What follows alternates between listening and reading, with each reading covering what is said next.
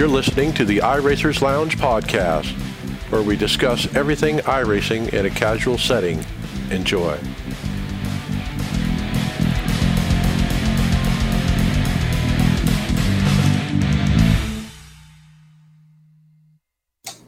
Welcome to the iRacers Lounge. I am your host, Mike Ellis. iRacers Lounge is a podcast for the iRacer, where we talk all things iRacing in a casual setting. Joining me are the usual characters, Brian McCubbin.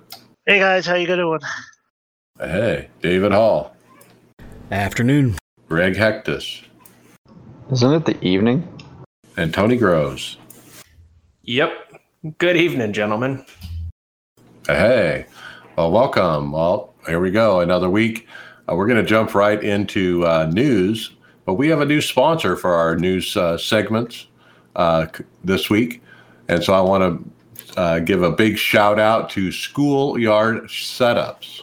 And if you're struggling to crawl into the top 10 in Road to Pro, always in the back of the Xfinity, or can't find that extra tenth to compete for wins in NIS, visit schoolyardsetups.com to get race-ready setups for A, B, or C each week. Enter referral code 207124 when you sign up to let them know you heard about it from the iRacers Lounge podcast. Don't get bullied around on the racetrack again. Get your sets at schoolyardsetups.com. So happy to have them on board to help us keep this show going, and what a great association going forward. And with that... we look forward to working with them, definitely. Yeah, absolutely. So, got to have setups, I tell you that. So, Brian, tell us about this first one, the Almost Pro 10K. Yeah, guys, if you remember, we talked about this last week. This is the Almost Pro $10,000 results. Is that right? 10K? And it was the MX Cup cars at the Charlotte Roval, and after all the heats and everything else, the checker flag was taken by Rasim Ferruzi, is what I'm going to say. I think that's right. But yeah, Rasim Ferruzi, he won the top prize in that Almost Pro MX Cup at the Richmond Roval. Now, I watched part of this, and it was kind of interesting. There was some carnage for sure, where some people, got mixed up in some incidents and different things, especially in the chicane. But what was interesting is two team cars in identical paints out front, first, second. I don't know if it ended up being this guy or it was other two people, but they were pushing each other, literally, like push drafting, especially on the straight. And they were building a gap over everybody else because of that. I don't think it lasted, but that's kind of how the race started, and I thought that was super interesting. Yeah, that's pretty cool. I wonder if they had that all planned out. I'm sure they probably tested that pushing setup and see if it worked, and apparently it did. Maybe, yeah. Well, any extra, those cars are based on very little speed, right? So if anything you can get on the straightaways to increase a bit is going to have an advantage over the competitor, right? Yeah, it's a momentum car. And even in road, anytime you're cooperating instead of fighting each other and defending and not having to take less optimal lines, it's going to slow you down. If you just get in line, you're generally going to be faster until it's time to make the pass. Well, I was thinking at the time, if the guy in second who's doing the pushing, I wonder what kind of financial arrangement he came to with his teammate. Hey, I'll push you to the win, but you got to give me half. Well, maybe it wasn't pushing to the win. Maybe it was just push it till we get a gap so we can fight by ourselves and not worry about anybody else. That, and kind of, how often in Indy you would drop out of the lead to save fuel, right? And particularly in this car, if you don't end up taking tires, if you're the guy pushing, you have to take less fuel, and you probably end up passing in pits. Yeah, I think I got distracted, but I watched some of it, and it was entertaining. So our next article has to do with iRacing color. I don't know if you guys have noticed this. I saw it when we posted this in the chat earlier. And this guy, he never felt like the colors were right. Maybe it's affecting a little bit of the realism, and found a way to affect a camera filter and get what he thinks are more realistic colors. I think I was the one that found this one and posted it on our messenger. And I thought, just looking at the pictures, he's definitely got an idea of what it should look like. It does look a lot better, and there's less yellow tinge to the color to have it show like it like there's more detail. It seems to come out with it without being yellow. And if it's closer to real life, it may just take away. It may make it just a little bit more immersive. I haven't tried it, but it seems like a good, something worth trying. I think I've always heard or thought of, or maybe have seen myself a soft yellow tint to everything in iRacing. It's just a little bit yellower than it should be, and so that's what this guy is basically saying. And he said, hey, you can go into your NVIDIA settings and change the brightness, contrast, exposure, gamma, and everything else to these numbers, and it will make it more of a blue. Some of the people in the forum post were saying it was too blue, though. Well, it may end up coming down to your monitors as well. Or even the room you're in can affect how you see the monitor. And read a little further down in the post, they said that it didn't really make a big effect in VR too. So maybe it's just for monitors that this thing works. Well, color tinting can be affected the same way. You know how you can get nose blind to something, right? You kind of get eye blind to certain things too. Like if you've gotten used to it a certain way, and then you make a switch. You may see it at first, but then you almost immediately adjust to it, and you start seeing it as normal. And particularly in VR, that's all you're seeing, so you're not comparing it to anything around you. One of the posters, Julius Foffelbusch from Frankfurt, he said the iRacing white balance is a bit off. In theory, TV cameras have a proper white balance. Although I agree that this example is quite extreme, it doesn't change that iRacing's white balance is off. Well, and any of these things can be edited to look a certain way, right? Like it's the same as photography, right? This thing is something that has so many different ways that you can look at it. And like David said, like someone's older monitor to a brand new monitor, it's going to look totally different no matter what settings you put in. Right. It's something worth trying, but it's one of those things that's, do what you like. If you switch it and you like it, cool deal. It's good that you can switch it. So, yeah, he says how to do it. He says hit Alt-Z, and that will fire up your NVIDIA settings. I did not know that. I tried it, and sure enough, you'll get some settings that you can change. But I drilled into where he told me to drill in, and I didn't have the options that he did. So I don't know if I have different drivers than he did, but I wasn't able to try it myself. But it is an interesting idea. It's pretty cool because some of the people who commented on the forum posts was like a guy like Tyler Stooksbury, and he's like a professional director of photography and a colorist for high-end productions. So he chimed in on this, and he had some really good professional input to what the link was talking about. It was really interesting reading. Yeah, and then he shared his settings, or is that the other guy? That was the other guy. I think the photography guy, he was saying that he was the one who said it looked a little too blue. I'm paraphrasing what the other guy had changed it to, but I see what he's talking about when they say the yellow tint. I've heard of that, and I've seen that before. A photography guy is going to be more attuned to something like that anyway, because that's kind of their job.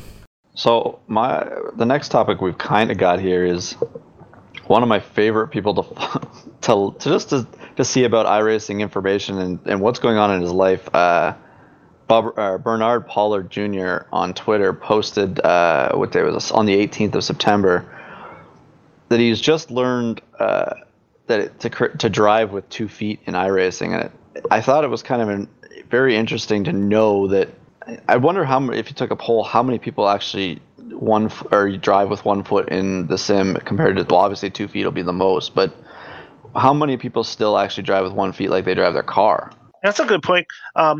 And if you've been driving for a car for years before you actually get into iRacing, it's probably something you're not real comfortable with, or maybe you never get comfortable with it. But I remember a long time ago when I first got into sim racing when I was doing NASCAR racing. I was looking up some articles about how to get better at it, and like the first thing they say is drive with 2 feet. Real race car drivers do it. You should too. I remember that from years ago. Well, like even in real life, I drive a truck for a living, and it's at 18 speed, but the only time you use your second foot is when you're moving away from like a stop sign or a stoplight. There's no after that. You're driving with 1 foot for the rest of the day, even when you're shifting. It's interesting video that he put up because he talks about how hard it is to transition to that, and it really brought me back to my rookie days when I had to learn how to 2 foot drive, and I think everybody goes through that, but. I was using that just today in Vegas on the restarts. I'm holding the brake and hitting the gas at the same time so I get the revs up before the start. So I definitely 2 foot brake, and I think you have to be competitive, and Bernard has learned that.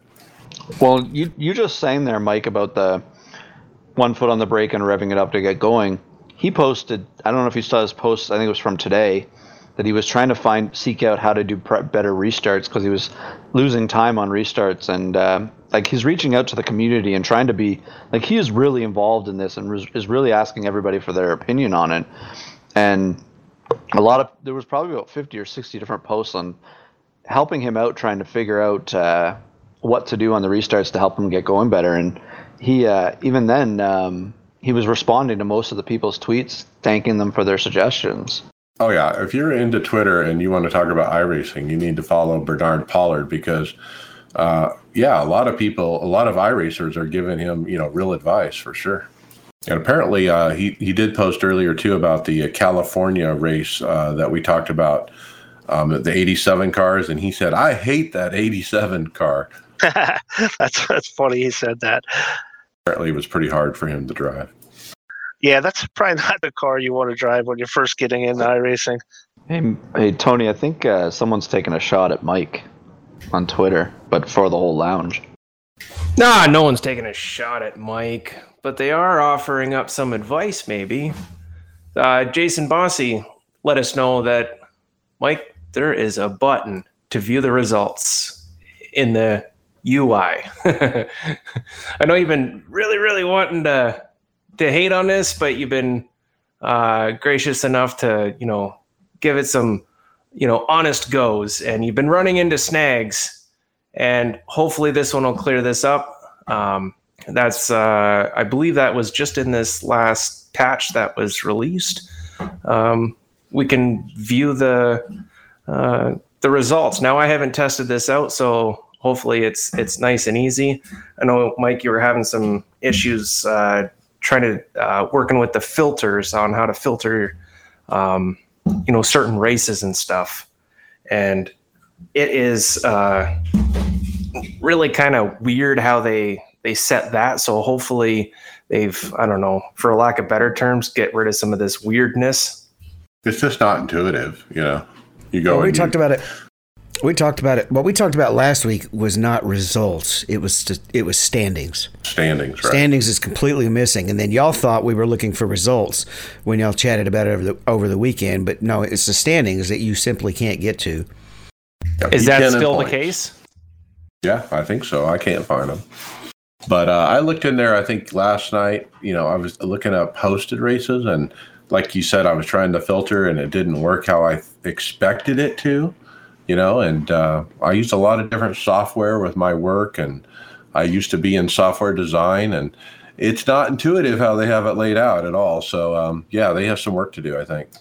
Well, yeah, see, with the filter, you pick all your filters, and then there's an option right at the top, and I can't remember what that option is, but it's set as almost like a filter option, and if you don't select that, at least this is how I figured it out to make it work, none of your other filters will work, which is kind of redundant, because if you're going into the filters, you're turning them on, they might as well just work because you're turning them on for a reason. So I don't know, maybe a little overthought on that one. Yeah. Yeah. I'm in the beta. I'm in the beta right now. I'm looking at iRacing Series Open. And it's got 6 options at the top, but you can see the season results for races, but you still can't get to standings. Soon. Hashtag soon. I'll keep trying it once a week. I'll go in there and poke around. We'll see. Next up is top 10 video, the iRacing top 10 for August. And boy, this one was, I think the theme was probably 3-4 wide kind of thing. Restrictor plate racing? Yeah, something like that. Very Daytona heavy. It was. And there was a lot of close calls in those. There were some of them that where he like would drive through the wreck and, clear the smoke, like drive through the smoke, you can make it. Yeah, which I love those kind of videos. Now, one thing I noticed, Drew Adamson posted in the forums after he put up this video, is he said he's going to change the format going forward. It's not going to be a top 10. He's going to get rid of the top 10 idea, and it's just going to be as many as he can fit in, because apparently he has more than 10, and the hardest part is trying to narrow it down to only 10. So he's going to change the format. He's going to give us a bunch of quick clips, all at, one after the other, like as many as he can fit in like a 3 or 4 minute video. I think it's a good idea because you can get more in there and get more people exposed to what, if they keep telling like people's names and things like that and Twitch channels and things like all that, then you can, more exposure for people and what they've done in the sim too, right? Exactly. Anybody see the Homer Simpson car?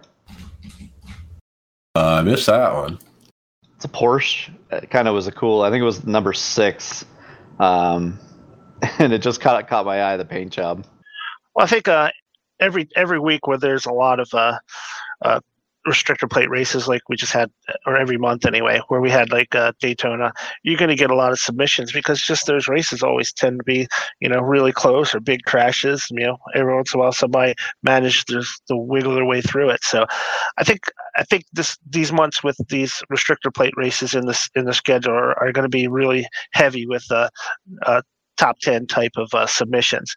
So I don't think once they go, once they have those, the submissions probably dwindle down a little bit, I would imagine. Well, eventually, next month for September won't be as bad, but you'll have October's highlights will have Talladega, Roval, and all that in the same time, right? Yeah, definitely Talladega is going to be this month. Check number 6, right at the end of 6 at the 2:22 mark. The trucks are at the finish line here are 1, 2, 3, 4, at least 5 wide. But the way that they're stacked and staggered in there, I mean, it's an entire pack going for the win. It's crazy. Well, and like I was saying, Brian, we're going from Talladega to the Roval after doing Las Vegas here this week. So there's a whole bunch of things that are going to be showing up in a lot of these races. Plus, we got a special event coming this weekend for this V8. So there's going to be a lot of different highlights going around with some of the other things. I'm not sure. Petit Le Mans coming up soon too. And actually, number 1 wasn't a restrictor place race at all. It was the Indy cars at Indianapolis with a really close finish. That was really, really cool to see. All right, guys. So apparently we got another hot fix that came recently. It's 2020 Season 4 hot fix 1, and we got the release notes for them. A couple fun things on there. We talked about a little bit with the UI that was added for the results. And in the Cup cars, it was interesting. The gas man was not filling the tanks all the way to full. He could be interrupted and fail to empty his fuel can. Yeah, exactly. So what interrupts the gas can if you leave early? I mean, I don't know how he gets interrupted. I wasn't sure about. I wonder if another car drives through your stall. Improper training. Runs into him. They need to do what they do with the AI. They need to train them better. I'm still having all kinds of weird stuff happen in the pits. Well, would it be interrupted if it's 1 gas can to 2 gas cans? Like he doesn't switch to the second gas can? That's a good point. Yeah, that could happen. Well, it says fail to empty his fuel can, indicating he's already using it. Well, that's just lack of training. It just sounds like a lack of training. Maybe he's disgruntled. Didn't get his paycheck. Was a little light. The McLaren. They fixed a deal with the McLaren wheels where you have to pick the wheels. There was some kind of thing if you loaded a setup with the other wheel, it let you start on the other wheel besides the one you qualified on. So I think they fixed that. Doesn't look like they've gotten around to fixing the land rush starts on the Crandon Raceway yet. That's not listed on here. And they did some updates on the AI driving, their oval driving training. So in the Indy Pro 2000, USF 2000. But if you remember, we saw that video last week with the AI cars all piling up on the pace lap. So it looks like maybe they got a little bit of that fixed. Overkill. Overkill. Sounds like a decent band name. Or maybe That'll never work. Or maybe a graphics card name. I don't know. What we're talking about is we got a Philip Morton on the forums explaining why you don't need the 3090 over the 3080. Essentially, it comes down to iRacing can only use up to 8 gigabytes of video memory. And the only difference between the 3080 and the 3090 is the memory. My only question would be, can that other gig of memory still be taken advantage of by the rest of the computer system, if that could affect any of the bottlenecking or not. But so that would be a question for him. But otherwise, go with the 3080 instead of the 3090. Save a little money. And if you got the money, you might as well go to the 3090 and future-proof yourself for maybe down the road for updates. But it's not just a little money. There's a big jump between the 3080 to the 3090 in price. Big jump. What is it? It's like $1,000. 1,600, I think, for the 3090. Yeah, and it's like $1,000 for the 3080, right? Or it's $25,000 on eBay. Right. It's like 30 igloos. If you're worried about future proofing with the 3090, are you like talking like 10 years down the road? Because I think it would probably take that long for iRacing to utilize that much. Hey, Tony, some of us like to play on high settings. Well, I think you could probably do that with a 3080, but the 3080 is future proofing, guys. Really. Well, did anybody say that about the 2080? I don't think the jump from the 1000, like the 1080i to the 2080s, was that big of a jump. That it was, future proof anything. Third. But aren't the Titan ones still good enough even right now? Still, I don't know. I think calling anything in technology future proof is being fairly unaware of the past. Well, yeah, I was gonna say, does iRacing even fully utilize a 1080? Like max, what we know is CPU. That's what iRacing uses for the most part. You got a good CPU. I'm sure you can run everything max on a 1080. Well, it depends on your displays too, because 1080 it's really pushing it on some of the VR headsets for sure. Yeah, I saw an improvement when I jumped to the 2080 on the VR. But it's all the bottleneck through the CPU though. That's the bottleneck, and it's because of they use one core for the game to process it, not multi-core, and so your CPU has to be super fast to really take advantage of a good card like that. Because if you have a crappier CPU and you have some good card, it doesn't matter. Though they have started to do some things to work around that. For example, the telemetry now runs on a different core. It's no longer running on the same core as the sim itself. I was trying to save them. Right. So let's talk briefly. I know we probably have it in another part of the show, but I've been sharing screenshots with the group of some of the prices we've seen on these cards, as high as $10,000. I mean, 5 digits. No, which is nuts. Yeah, and a little later in the script, we have a video from the guy who does his tech stuff, and he explains a little bit how those numbers get so inflated, and it's really not what you think it is. It's really not people buying it for that much. But I don't want to skip ahead too far, but I think some of that stuff is just manufactured rather than actual prices people are buying it for. Right. Good luck if you actually want one, though. Yes, that is true. And that's another story we'll get to, because when they launched this thing, it was an absolute mess. Incoming update. David, you need to make that sound effect in the podcast here. But Tyler Hudson posted the super late model is getting an update here. that's likely going to have any of the people that have been racing in the Open Series are going to have to change some of their setups because the changes include aero, tire, and an overall physics update. So hopefully everybody knows this and then before they race and fix their setups. But this was posted, was it yesterday? And to let us know on the update for it. So it's exciting that apparently this car has been needing some attention. I've kind of seen that in the forums, and it sounds like it's getting it. And I thought it was I'm sorry, Mike. I thought it was kind of interesting that Tyler said on his post that that this update barely missed the quarterly build. That something like this would normally be in, but they really wanted to get it out, so they kind of released it as a patch almost. But they really wanted to get it for that season 4 big dump, but didn't quite make the timeline, I guess. They probably had a hiccup last minute, and it just caused it not to come out on time. But I'm glad that they still are putting out these updates and not, probably about a year or a couple of years ago, they just would hold it for another 13 Right. weeks and then not put Right. it in, right? Yeah, that's what I was thinking. They didn't want to hold it. They wanted to get it out there as soon as possible and not wait till the next build and 3 months later.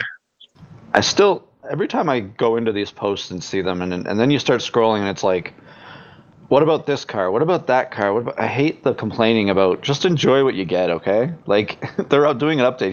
They don't have to release it. Everybody's always on what's the next. They're always asking more and more and more.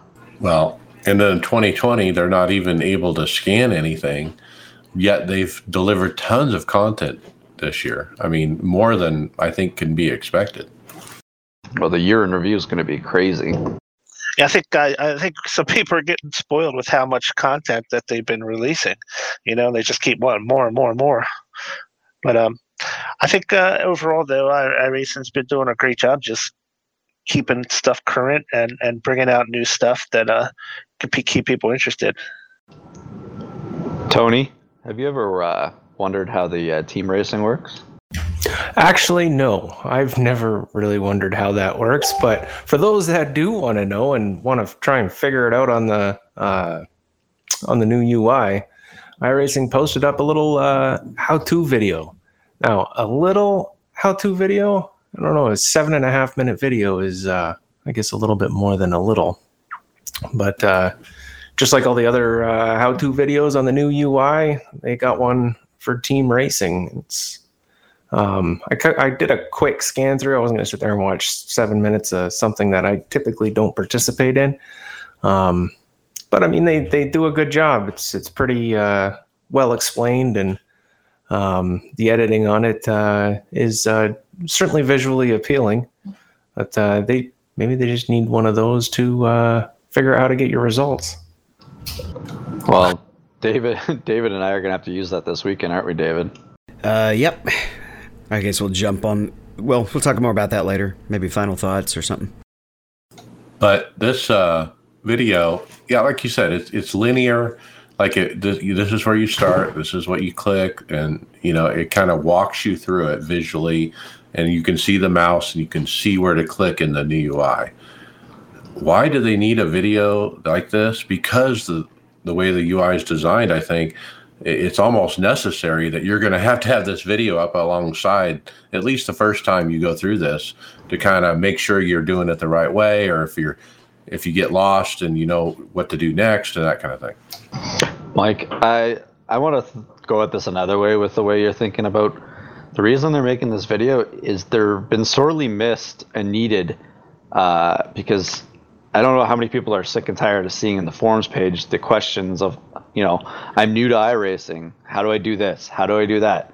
Well, if you got these videos out there, it kind of could solve some of the stuff, or people could link the actual, instead of typing it out, they link this video and say, okay, here's how to solve it. Right. I think this is they've been really needing, we're 11 or 12 years into this sim. This is kind of like a long time to wait for it. But I think right now, whoever's doing the production value for this, they're doing really good. So that's why it's a lot nicer to have it nowadays.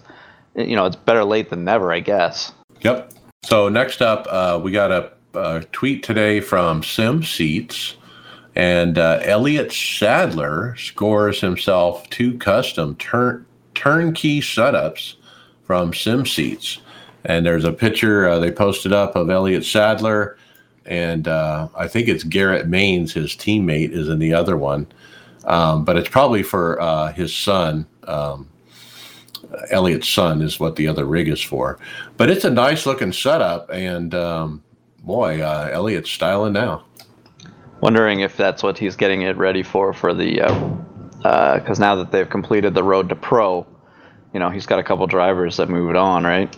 Right. Well, I don't think that's what the rigs are for, but Elliott's been away from iRacing for a few weeks because his Little League team was actually doing really well in playoffs. And so he coaches that, and that's been taking a lot of the time. Yeah, it's been fun racing with him in NIS when I've had a chance to kind of see how you stack up with a real NASCAR driver who, obviously has done it for a career and knows what he's doing. And he drives pretty darn well. I mean, he's up there leading laps usually and sometimes winning these things. And he's real personable. There are some drivers that won't even talk to you hardly when they're on there. Some, Dale will say hi, but he mostly focuses on the races. AJ Allmendinger won't say a word, and Elliott will just have a conversation with you. It's real nice. Yeah, regular kind of guy, right?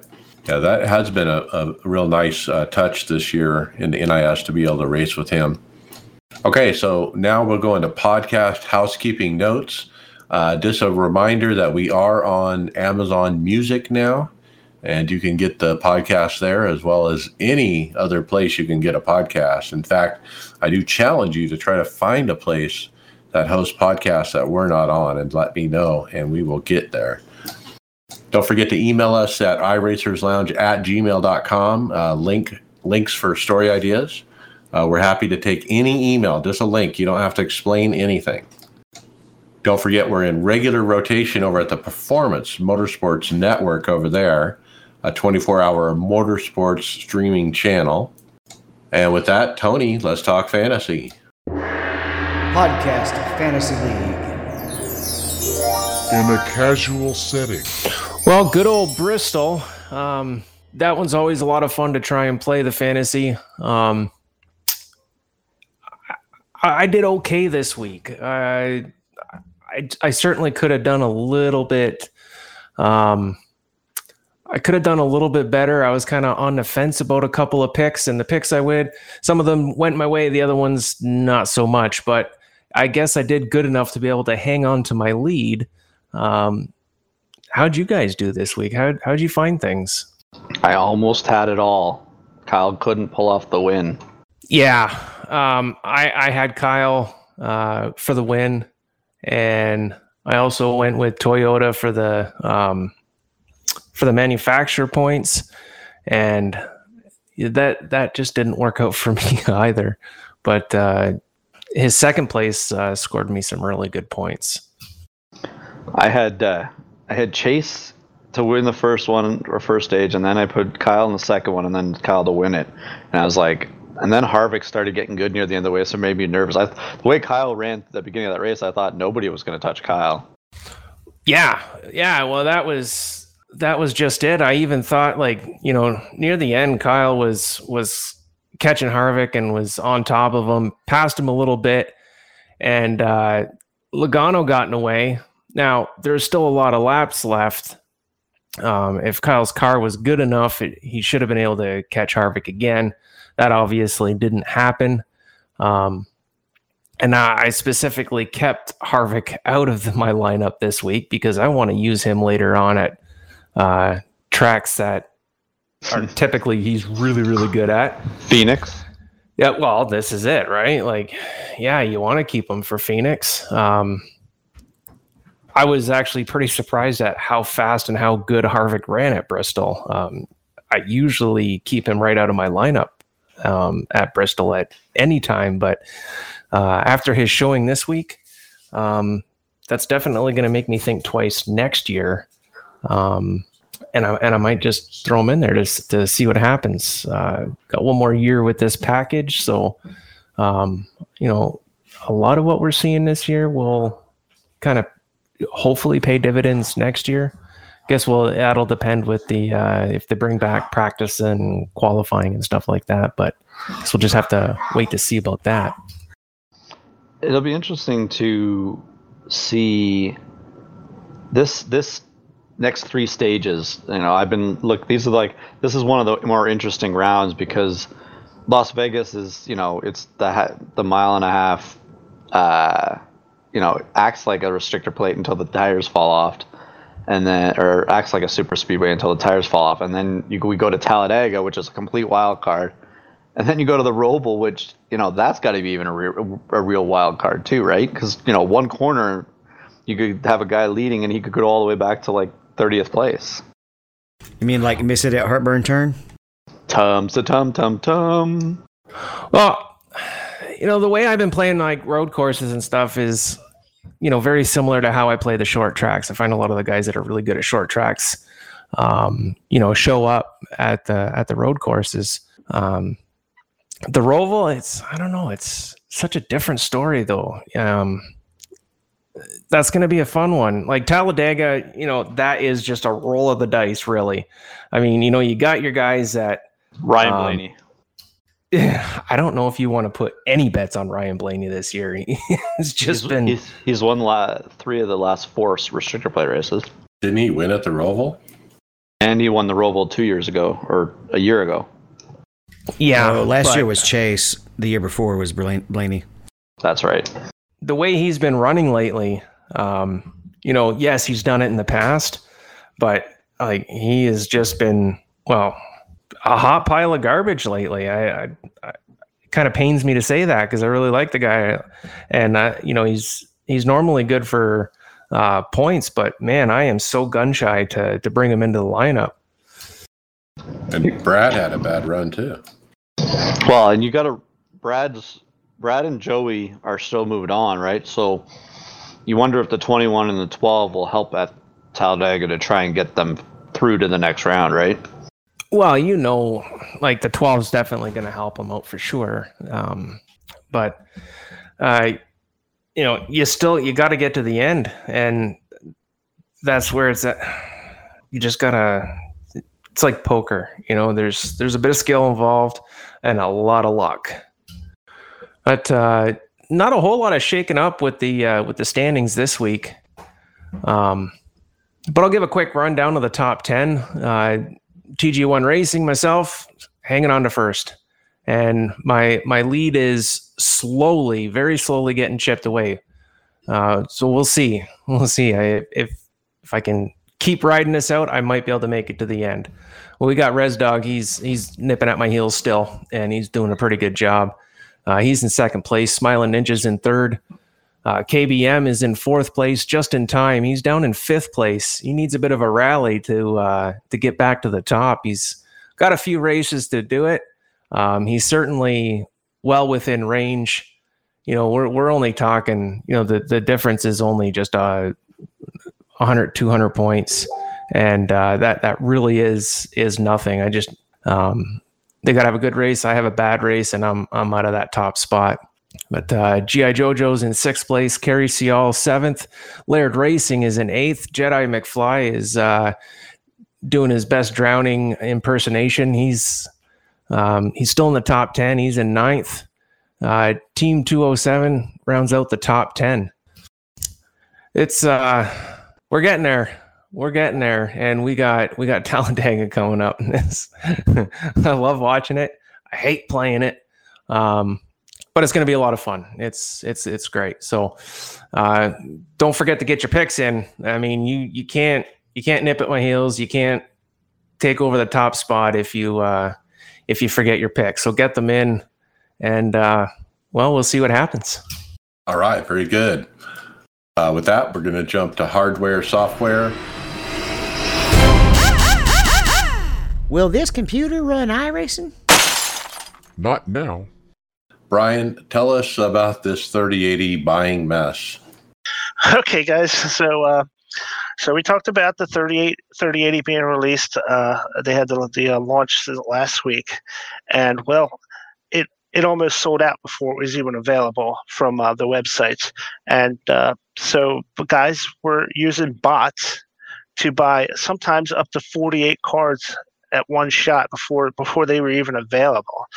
So they basically use this bot system, and they get these bounce alerts when the thing's getting ready to come up, and it's a program that they have to pay for. I think it's $75 or something, and they get these bots created that let you buy these cards before they even get are available for your average customer to buy. So these were snatched up really quick, and obviously somebody buying 48 of them is planning on selling them for a profit. So that's kind of how that rollout went. It was I'm sure it made quite a few people upset, and really inflated the price through other markets like eBay and such forth. I may be just a little bit legally ignorant, but this is basically illegal, isn't it? It's been happening forever. The bots thing it's never going to go away. They've just had this problem with PlayStations and Xboxes when they just went live this week. So if it can be done, they're going to do it. Yeah, but if you buy that many, you can be sued for reselling without a license. You're like, and so I don't know. I guess it's just hard to trace because it's online. But as far as I know, doing something along these lines, you can be arrested for, or at least deal with a lawsuit for not being licensed to be a reseller. So one of the videos in part of this package is Jay's 2 cents, where he talked about this problem, and he was telling the solution is the manufacturer, NVIDIA. They need to make it harder for these bots to be able to do business, and he suggested a voice verification system. So like you place your order, and then the system has to make a phone call to you and do a voice verify or whatever, and then your order is confirmed. That's a good point. Couldn't they even do like one of those image notifications, like when you go to a website and you got to click on the street I'm not a signs or robot. whatever? Yeah. Why couldn't they do something simple like that? That thing's all over the place. It's a good point. Just some simple stuff like that. Some simple programming or a callback system or something. Because the manufacturer's just putting out a basic, checkout system, a web checkout system that these bots can obviously manipulate. You wonder if they kind of secretly don't want to say it, but maybe they don't mind all this happening because it jacks up the demand for their product, jacks up the price. Well, it sells them, right? That's the whole idea. They sell out. Yeah, that's what I mean. Yeah. They sell them either way, but now they got all this extra excitement and panic going over these things, and it's just another way for them to increase maybe next time around or something like that. It's definitely. I would think that's definitely a possibility. So why is the price jacked up on eBay? So these guys, before they even had their cards shipped to them, just because they had a confirmation, they were turning around and trying to resell it on eBay before they even have the card. But then there were people that were mad about it, and so they're going and putting basically fake bids on these eBay things and jack them up to skyrocket. Well, that's one way to bat against it. If nobody buys them, then these people are stuck with it, right? Right. Yeah, that's really the way to do it. It's just, take a deep breath, realize it's not the end of the world if you don't get it on launch day, and let these guys sit on this product for a while. It'll eventually make its way down to where it's reasonable. They're not gonna be able to withstand that kind of, if they've bought like, say, would you say 48 or so, Yeah, some of them. Yeah. That's a lot of money, especially if they got the more expensive cards. I don't think they'll take a hit, though. They'll never take a hit.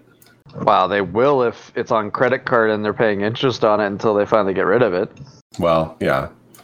But it was a good video by Jay's 2 cents about the 3080 and all the challenges with trying to buy one. And he was saying that they sold out, so they have an email alert that alerts you if it goes on sale. And he said that they were sold out before the email got delivered, before the email can actually get to your inbox. It was already gone. First-time winner, Ashton Crowder, final time at turn 4 to his first win in the eNASCAR PK. And the Monster Mile in 2020 is tamed by Nick Ottinger. Garrett Lowe gonna look to the bottom. It is not gonna be enough. And Ryan Luza is gonna go back-to-back. He steals the win at Thunder Valley. Welcome, the voice of iRacing, Evan Pasoko.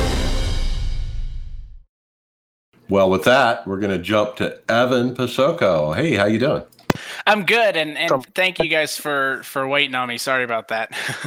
Hey, no problem. We're happy to have you. Let's talk Coke Racing. We're going to shift gears to Coke Racing. Let's talk pre-race. We had a couple sponsor announcements. The first was Logan Clampett running Beans, Lucky Beans, and it got me thinking of the more you toot, that little song, the more you toot, the better you feel. I think they're calling it the bean machine now, which is fun. And, we've, I think, had an opportunity to talk kind of through the year about all the different, sponsors and people involved in the series. And I know that Parker at the top of Burton Kligerman Esports is certainly on it. So it's cool to see another sponsor investing in eNASCAR. That's only good news. Yeah, and another one, the Asus official gaming hardware of the eNASCAR Coca-Cola series. That's a new announcement as well. Yeah, they've been a partner for a couple of weeks, but they have been an official partner. So not they've been an official hardware partner. And now they are the official. And I know that you guys were talking about the graphics cards a little bit earlier. Now I need to see if I can find a phone number for somebody at Asus and try to get help buying a 3080 since it's impossible to find them anywhere else. But yeah, it's super cool to have a technology partner like that involved. Okay, very good. Let's jump to the race. Right off the bat, your coverage was a little bit different. We had Steve Letarte and Parker Kligerman joining you for the coverage, and I really enjoyed that. Mainly Steve Letarte. I mean, he brings a legitimacy to the broadcast where to me, it just feels more like a NASCAR race. I don't know why, just because maybe I'm comfortable with him and I've heard him, call so many races, but it worked out really well. Yeah, Steve is so good because obviously when I did the stuff on NBC last year, it was he and Parker involved in the broadcast, and we had some other guys. AJ was involved as well. But Steve is, he watches this series. Obviously, he's got Letarte Esports, but him and Parker both aren't guys who they have a team and they send out a tweet the day of the race wishing their drivers good luck, and that's it. I mean, both these guys watch every single week. So I remember when we were in Charlotte earlier this year, Steve's walking in the hallway. He goes, "Hey, Evan, how's it going?" And we immediately talk about the series, like specifics, this race, blah, blah, blah, blah, blah. So obviously the plan would have been for it to be us three on the NBCSN stuff. But it's super cool that even though we got moved back to online for these final 6 races, that we still get to use those guys. Because I totally agree with you. I could listen to Steve talk, for hours and hours. So to have those drivers bring that experience of strategy and real life, and of course their knowledge of the series, I think makes our broadcasts incredible. They're both going to be with us through the rest of the year. I know Parker is busy next week, so we won't have him at Talladega. He's filming some stuff for TV, but we will have Steve, and then Parker will be back, and it's super pumped to have those guys for the final 5 weeks because that's pretty damn cool. Who's going to talk about his sponsors if he's gone? Exactly, and I promised him that we were going to get the bean machine counter up, so I don't know who's going to get the sponsor plugs in. We'll have to maybe get Burton on the broadcast to talk about them. Okay, and then going into the race, Keegan Leahy, Bobby Zielinski were locked in to the playoffs. Up front, Ryan Luza found his way to the top, and he's got control over everyone. His favorite second-place finisher in 2020, Garrett Lowe. Mike Conti down to third after starting on the pole. It was pack racing at Vegas, clean and green up front. Mike Conti takes the lead from Ryan Luza after about 30 or so laps. Yeah, and I've always loved Vegas. And again, I'll always say it's probably because I'm biased because it's the hometown track. But it's one of my favorite intermediates. And I mean, with this package, the drivers have mentioned it and we saw it. I mean, it's full on pack stuff, besides maybe 3-4 laps here and 3-4 laps there. Nobody ever really kind of checked out. But we did see, those guys up front. You talk about Luza leading. It was great to see him back up front after he's had a couple of struggles recently. Michael Conti. It was starting to look like, okay, we got 3-4 names that are going to have a real good opportunity to fight for the win. As we would see with some of the yellows later, it kind of shuffled things up. But for how tight they were, it seemed calm enough, at least in that first, quarter of the race or whatever it was. Yeah, and then Steve Letarte hitting on all cylinders as these guys do green flag stops, and everyone's on different pit strategies. We have guys doing short stops. We have guys that are stopping at a more reasonable time. And then we have guys like Michael Gariglia trying to stretch it to halfway. He didn't make it. I think he was about 5 laps short. He tried his very best. And I just want to mention, you talk about Steve in the pit stops, a conversation that we had pre-race. Let me pull up the text so I can cite this properly. We were talking stats because I always say I'm a stat nerd, and Steve was making me jealous because he texted me a picture of the stats that they get for the Cup Series races. And the amount of info they have is incredible, from pit stop time, pit lane time, leaders, lead changes, plus minus from the restart, plus minus from the start of the race, lap leaders. They have all this info live. And once he showed it to me, and we obviously showed him the timing that iRacing has, not to just rant about something that doesn't matter, but I just thought it was cool how much stats they get for NBC. And I think they're going to try to convince iRacing to get some of more of that kind of data stuff available to people who use like JRT and ATVO and other stuff for timing. So Steve's like me, stat nerds. We love that. And pitch strategy was big tonight. It basically decided this one later on. Ooh, that sounds awesome. I'd love to have those kind of stats. Let's keep moving. There was a caution finally at lap 70 with Graham Bolin. Just a bit of contact with the 88. Now, he may have spun himself out just trying to stay off of him. I think he maybe was tight pushing up. Yeah, I mean, when you're in traffic like this, obviously there's going to be a lot of dirty air. The car is going to get tight. And that sucks for Graham, of course, because, he had been running real well, and that's imperative for him as we get later in the year. But, at this point, then it's when the race changes. The first 70 laps, very different from the second 70. Because the tire limit did have a bit of a factor where, you probably would have wanted tires with the fall off. Parker was pretty good in assessing this, that it was about 1.8 seconds of fall off. Last year, you would have had guys coming in like every yellow, 10, 15 laps in. But because of what happens with the tire limits, where they only had 3 additional sets in the box, they had all already used 1 up until that point. And then when the leaders came back down and repitted, that was 2.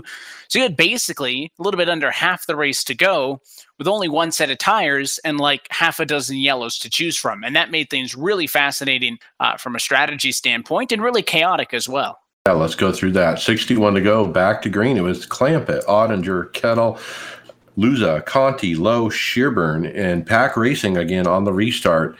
Kettle takes the lead. Cattell, I should say, takes the lead, and it was 3 wide deeper in the pack. There were tons of close calls in that restart.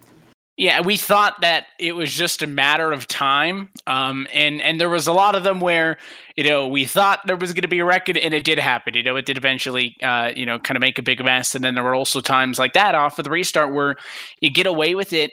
And it was, crazy on all the restarts, but especially at this point in the race, because you had guys up front, old tires, a couple of rows back, maybe 5-lap newer tires, even further back, 10, 15-lap newer tires. So the restarts were insane, and it basically looked like a preview for Talladega next week. All right, we got a good replay of this next caution on the script. It says, caution with 55 to go is Michael Guest, smoke out the back, and then he got ran over. It was the big one at Vegas. And again, Steve Letarte, quick to jump on it and say, oh, wow, he just blew up. I saw the puff of smoke, and next thing you know, it's on. Yeah, and it's funny because, you would think night race that the temps would be a little bit cooler, and this is where Parker's insight was great as well, is that obviously he's always talking with his drivers, very hands-on, and he knows the sim. As well, is that, he kind of knows that all these teams, and this is where having Justin on pit road helped too, because he kind of hinted at this earlier in the broadcast when he said that these guys were really pushing it on tape and actually going down on the tape as opposed to going up, which is what you would expect as the race goes on. So that kind of planted the seeds of doubt, and it turns out he's the only one to actually lose the engine. But I mean, when you're in the middle of 3 wide, it can be blink and red all you want. You can't really do anything. You just got to hope that it lasts until you can get to some clean air. And in the case of Michael there, it just didn't. We have actually discovered, especially at the 1.5 mile tracks, that you actually almost have to go with less tape in cooler conditions because you're running faster. Higher revs. I mean, that checks out with what we saw, yeah. Yeah, Christian Challoner was up and over. Bobby Zielinski, Ray Alfala heavily involved. A really hard hit for Alex McCullum and Santiago Terres. Yeah, this is when it started to obviously after the guest incident made a big mess, and then we we did it again, and it was big hits for some of those other guys, but it was kind of timely or untimely, if you would, hits for guys like Ray, who, with all the drivers in and around that bubble that struggled. I mean, we talked about Graham Boland getting involved in that incident. He actually picks up a spot through a chaotic night. A lot of those drivers towards that playoff bubble of the top 8 had problems. I think Ray could have really stood to benefit a lot more out of this race if he wasn't in that incident. And same could be said for about 2-3 other guys, I think, as well.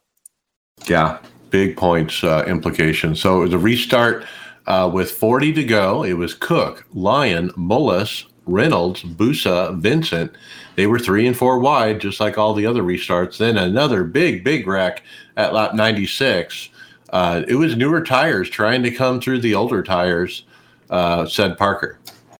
Yeah, and that's when you get to the cluster, if you will, right? Is these guys know, especially at that point in the race, if we're already 2 wide, then the guy in the fresh rubber is going to take it 3 wide. The next car is going to take it 4 wide. And we saw what happened when they tried to go 4 wide off into turn number 3. And yeah, that's a Talladega wreck. I keep saying Vegas was the preview of Talladega. We made this joke earlier in the year when we were going to Daytona. But that's probably one of the biggest intermediate track crashes I've seen in some time. It really does remind me of the Talladega big one. And that's what I told our team, actually, after watching a race Tuesday. Going into Wednesday, the NIS race, I was expecting pack racing on the restarts like we're seeing in the Coke race, but we didn't see that in NIS like they were doing. So I don't know if it's just they're that much better or the setups are closer. I don't know. Or they're just a little bit crazier.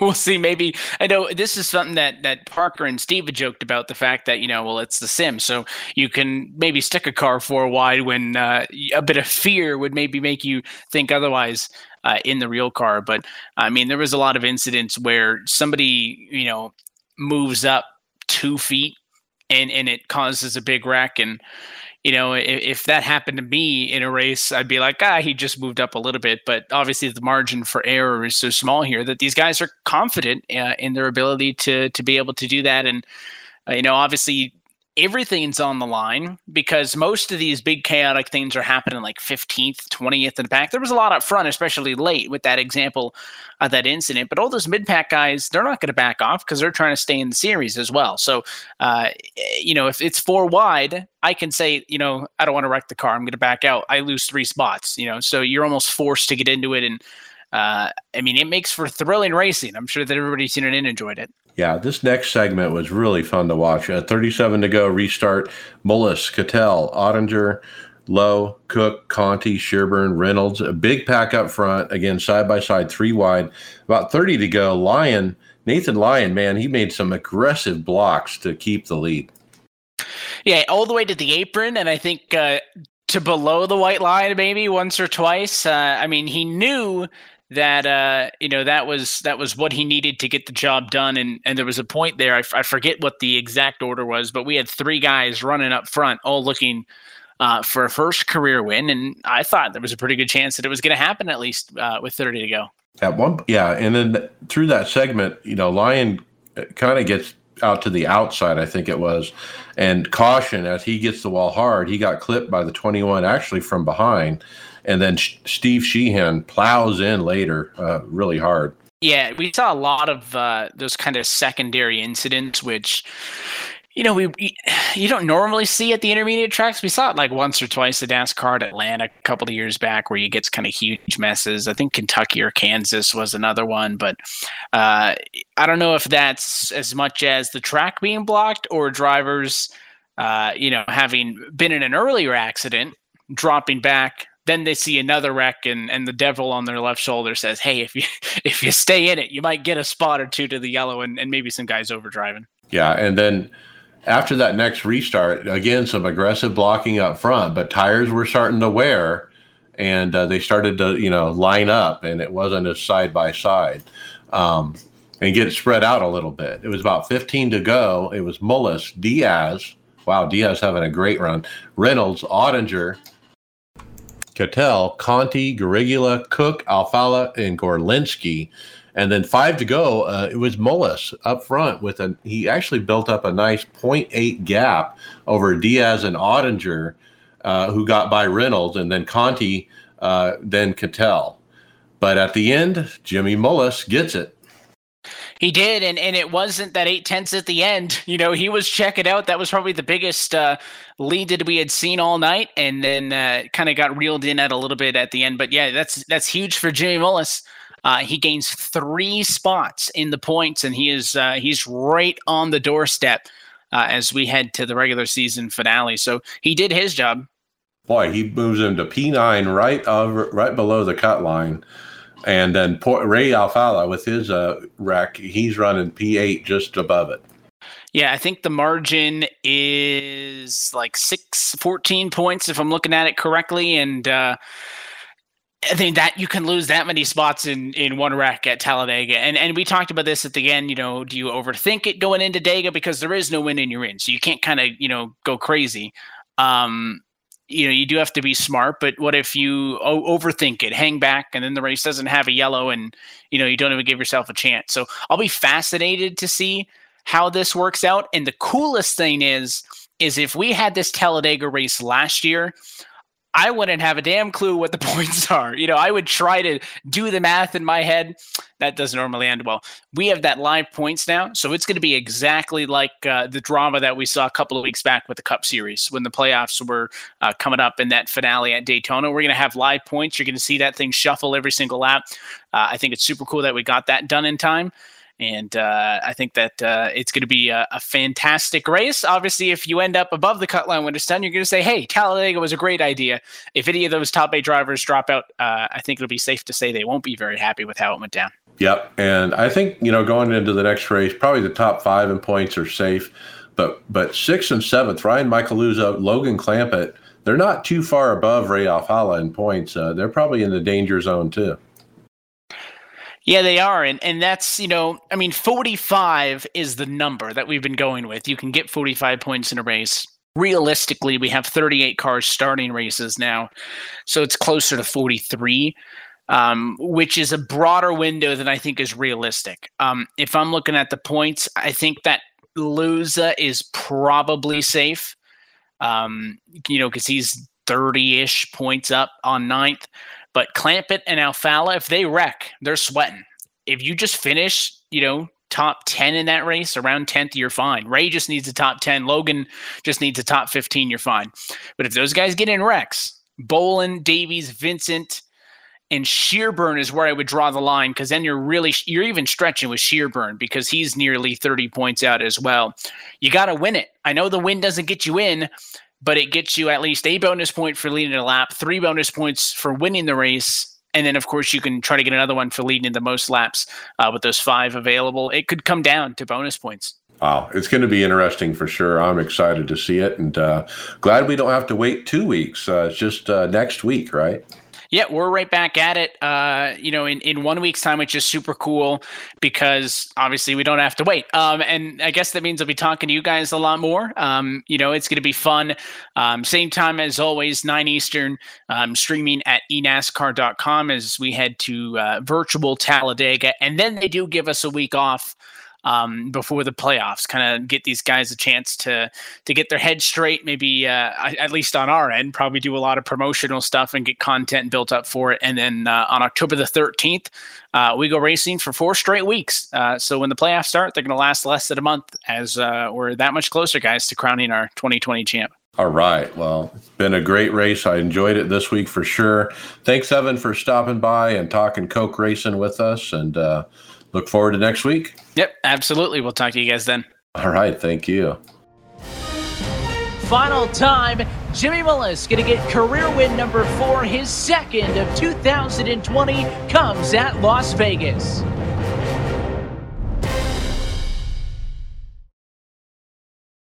Okay, so let's switch gears back to hardware. Greg, where did we leave off? I think we just got a video here. I'm just trying to get down to it here. Of the 3080 in, compared up against a 27 or RTX 2070. Just bringing up the video here. It's put on by Rich Dalmazio. Rich Dalmazio. Did you watch this video, Mike? I haven't got completely through it. I just saw some of his numbers. He got the card and he he fired up the iRacing and showed us what it looked like. But I mean, we're kind of looking at it through a camera, so it's you can't really tell.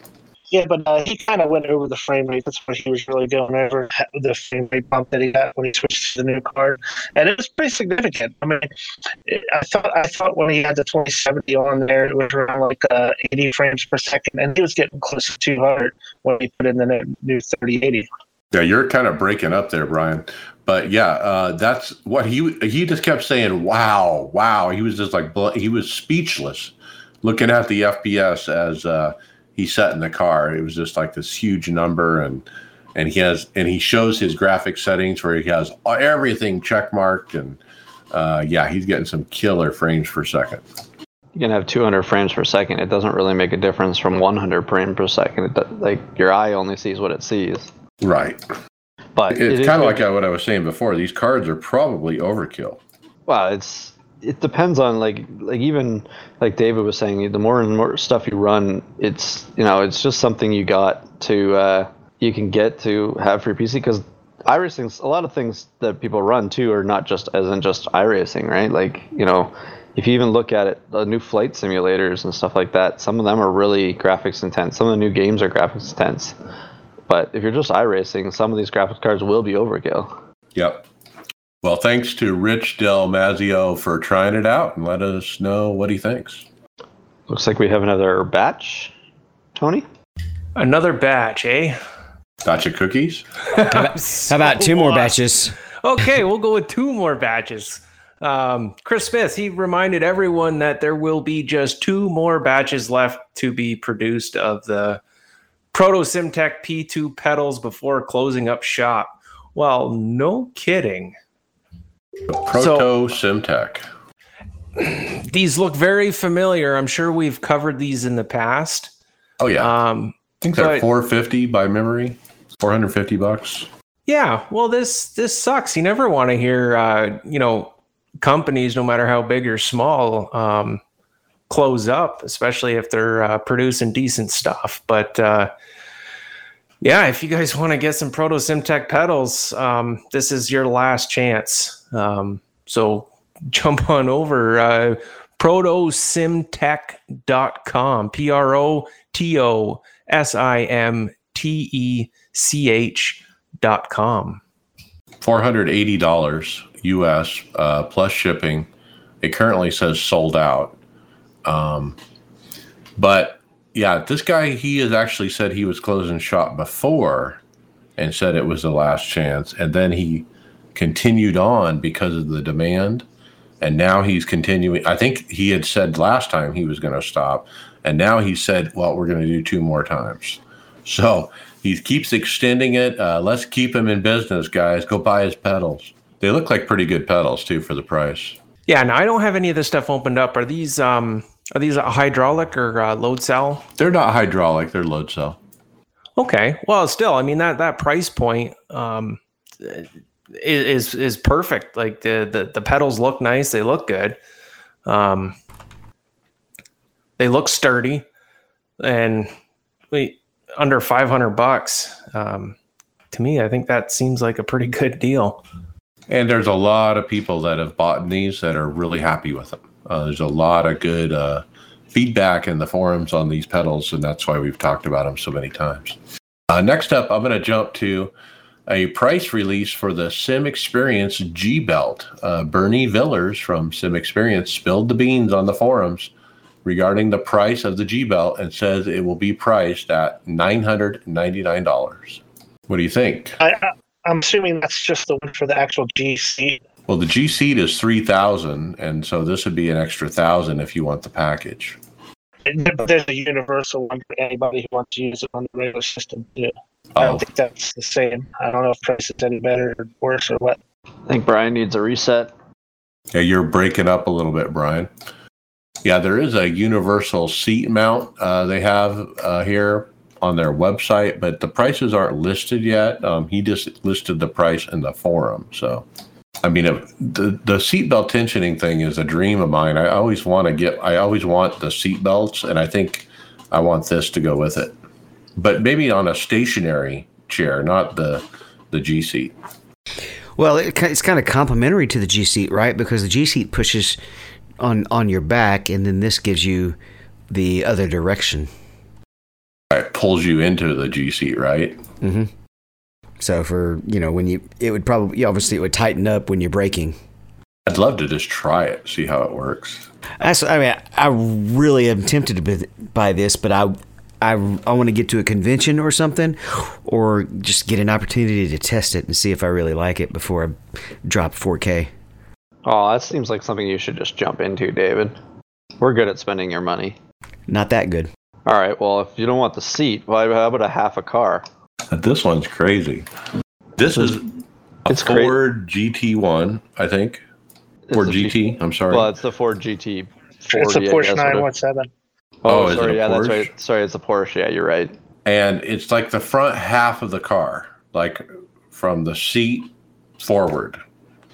The bodywork, the wheels, the windshield, the cockpit, everything. It looks like a real race car. Now, the back half's cut off of it. It's put on some kind of motion system, and he's got big triple monitors out in front of the car. I would love to get one of these. This thing would be so much fun just to sit in. Could you imagine having this in your house and people come over and just see this sitting in your house? It's amazing. But you'd have to crawl into it just like a real race car. I mean, the immersion level is got to be insane. You better hope that he's got some ventilation in there to, some way to circulate air in there, because that would be very, very hot. It would be quite a bit of a crawl. It wouldn't be the same kind of crawl because sports cars, the doors actually open. Yeah, but if I remember correctly, that car does not have very much room to begin with if it's an actual kind of design the way that car is. It's also a lot higher off the ground than the car would actually be. That is true. Imagine if it was on the ground and somebody had to get in it, because it'd be like at your waist. So this is put out by ProSimU.com, the letter U. And we've talked about their stuff before, but this is something pretty unique. I don't think they sell this on their website. This was on their Instagram. So this next one, I actually really kind of wish we had Bobby around, because he's our resident 80/20 expert. Carolina SimWorks has put out the final drawing of their M1 chassis, which is going into full production pretty soon. It's an interesting design, the pedal tray. Yeah, it's definitely that's the pedal tray if you want to go inverted, for sure. You don't need that whole stack if you're not going inverted. Right. If you're not doing inverted, it's like way overkill, right? Yeah, and I'm pretty sure they probably have a different option for the non-inverted. Or if you buy the Fanatec inverts, don't they have their own mount as well that you just attach to the 80/20? Yeah, it's all one way. It's on its own. So it would just really depend on if you needed that particular piece or not. And it's 80/20, so it's pretty easy to customize those orders. You don't have to get stuck with exactly the same option. Is it just me, or do all these 80/20 rigs look alike? Pretty much, they're pretty much the same. Well, they're rectangular designs because it's rectangular equipment. All right, so Carolina Simworks getting on the 80/20 bandwagon. If you recall, they only use sheet metal or like a thin metal. I don't know. I don't think I should call it sheet metal, but they usually do a stationary metal cockpit. That's kind of a thin flat metal, and now he's working on 80/20. So on to I guess another aftermarket direct drive for the Podium Series adapter. For the, I guess they're calling it a Z-ring solution, and I guess it's so you can have other things hooked up rather than just the Fanatic products to it, right? Well, it's just a better quick release system. So, as you remember, I had a problem with my wheel, and I can't get it off the base. It's stuck, and doing some research, Steve Llewellyn, our teammate, found this for me, and he said this is the solution. If you buy this, this potentially could fix it because it basically is a better quick release system. This is actually something you can print up on a 3D printer. And apparently his wife has access to a 3D printer, and Steve said he was going to print me one up. So more to come about this particular device. I might be putting this on my wheel if everything works out. That's if you can get the rim off. That's right. Without breaking it. But it's interesting to is this seem to be a problem with these direct drives if you don't get it off? Well, apparently, if somebody's dreamed up a product to fix the problem. It says here, the Z-ring increases stability of your Fanatic rim loaded on the Fanatic Podium DD1 or DD2 without the need to use the locking screw, which is much more convenient when you have more than one wheel and want to change quickly. Well, I never use the locking screw. Yeah, me neither. I just tighten, unless they're not talking about the big large nut that goes around the back that you can tighten up and loosen up. There's a screw hole you're supposed to screw a screw into. Okay, I think that's only for certain wheels. Yeah, Rebels. I think you're right. Rebels. I think you're right, Tony. It's only certain wheels, I think. Or David, sorry. Yeah, I just tighten the large bolt, and but I'm switching rims every day as well. So I'm anxious to try it. Steve's going to mail me this thing when it gets printed, and we'll see what happens. If I can get the wheel off, we'll see. But ever since I got it reseated, I haven't had a problem, so I'm probably okay leaving it as is. If memory serves, I even remember reading in the manual somewhere that you only need that for certain wheels. Or if you want a permanent install, right? No, I think it has to do with certain rims need it, certain rims don't. Oh. Well, I never really noticed all that play in the wheel, though. I was going to say, I think the rims that you're talking about, David, would be like my McLaren rim and the P1 rims. They would need those. Do you have to put it in when you put it in your McLaren? Yes. Okay, yeah. The F1 and the Porsche oval, round rim that I use doesn't require it. Yeah, because my McLaren and the P1 rim that I have, they don't have quick releases on them. But the other, the oval with the Xbox hub has a quick release. You can buy a quick release for the McLaren. I just never did. I think the new McLaren rims, if you buy them now, they come with the quick release. So if you were to buy something like, a TSW custom wheel, you might need one of these. Take a drink. Tony, you want to tell us about that TSW custom wheel? Actually, I would love to. Stephen Kiefer posted on the forums that he had a custom wheel built by Thomas Super Wheel, and he just wanted to let people know that it has... I should really look at this stuff before I start reading about it.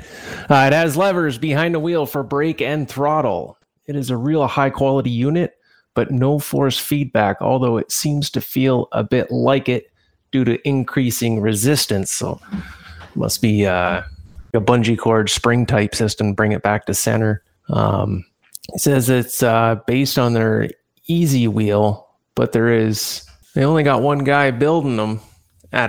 He builds them one at a time. It's a bit of a wait for them, and apparently they have a lot of options. Someone bail me out here. I am totally blowing this subject. So it's Thomas. I didn't even know Thomas Superwheel was still around. They've been back since the days of NASCAR racing 2003. That was like the big deal because I think Junior had one when he was racing 2003 season. But I didn't even know they were around still. We were just talking about these guys last week. Now that I pulled up their website and I see what's going on there, we covered this last week. Yeah. These are the guys that charge a crap load of money for some really basic old school stuff, but I'm sure you could run over this stuff with a tank and it ain't gonna hurt it. They do look solid, but they're just a little behind the times in technology. Ooh, it's got 720 degree steering. I went through and picked all the options I'd want. $985. I mean, you can get a direct drive for that. Do you think you could get this wheel installed in that, or to come with that Aston Martin setup? All right, let's keep moving. We got the Heiskenveld Sim pedals are now shipping from Sim Experience.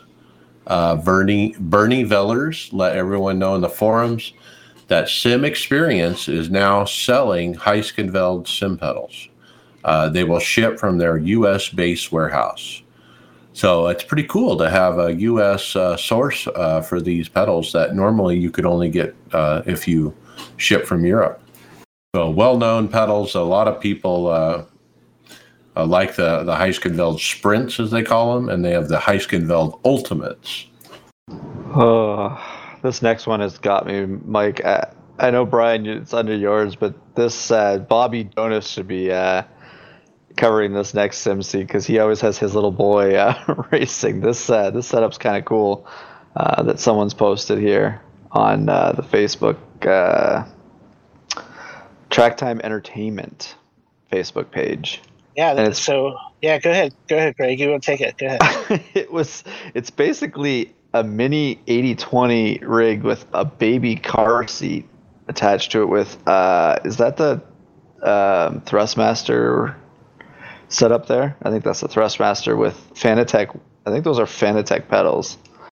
But it's a Thrustmaster rim. And the best part is at least he's going with a Recaro kids seat. But that's awesome. I think I'm going to send this picture to my wife. And there's another picture in it later on with the screen actually attached to it. So this is really hardcore, and I think I'm going to send this to my wife and see what she thinks for the daughter, if this is something for the daughter to get into my sim with. It looks like it's built for like a 5 or a 6-year-old, perhaps, because of the car seat. But yeah, it's like a miniature rig for the little kid. It's awesome. It's got a 5-point harness. But of course. I sent it to Bobby. Well, if we're talking about 5-point harnesses, do you have to put it backwards in the back seat or forwards? Oh, yeah, that's true. But if they're at 5 years old or whatever, it has to be forward, right? I don't know. I don't have kids. This next one blows me away. Yeah, this one's not for kids, for sure. We've got a hyper-realistic 3-direction of field motion simulator. And it's got that 3-direction triangular, which really gives you a lot of different motions, so it can go every direction, including your lateral slip. Got a nice little promo video here showing several different racing sims as well as a flight sim. The only thing that doesn't make sense on the video is why when you're showing off your rig would you zoom in and just show the sim? They do that a few times, but it still looks like a nice rig. The only concern I might see is just how adjustable it is, because it's not... I don't see very many. I don't see whether I can't tell actually whether or not there's a whole lot of adjustability in leg length and steering wheel angle and such. It says starting at €20,000. The thing kind of reminds me of what are those 3-wheeled motorcycles called? Like the cockpit for those things. It kind of reminds me of that, the way that you're in it, but. Anyways, it's such an interesting design. Maybe actually more like maybe a snowmobile type front end on it. Well, the way it looks is it's like the entire cockpit is sitting on a central pivot point that's attached to a base, which makes it easy to move about for motion. And so it's got that pivot point kind of in the center. But then the cockpit itself, the part that's underneath the pedals kind of comes up and around, and that's where your wheel hooks to. And it's got this slope to it that kind of makes it look like, I don't know, maybe the front of a car or something. It's a very unique design. So see, this right here is what money, the good money. Yeah, it's a little expensive, but obviously it's designed to be, really good. But this is like talking last week about paying for a name brand, something for a sim, and not getting what you pay for. At least this one offers you something to it. Right, it's $20,000, and you get motion. That last one was $70,000. It was just static cockpit. I did spot another disadvantage. Doesn't really look like you can attach the monitors. It's like a VR only.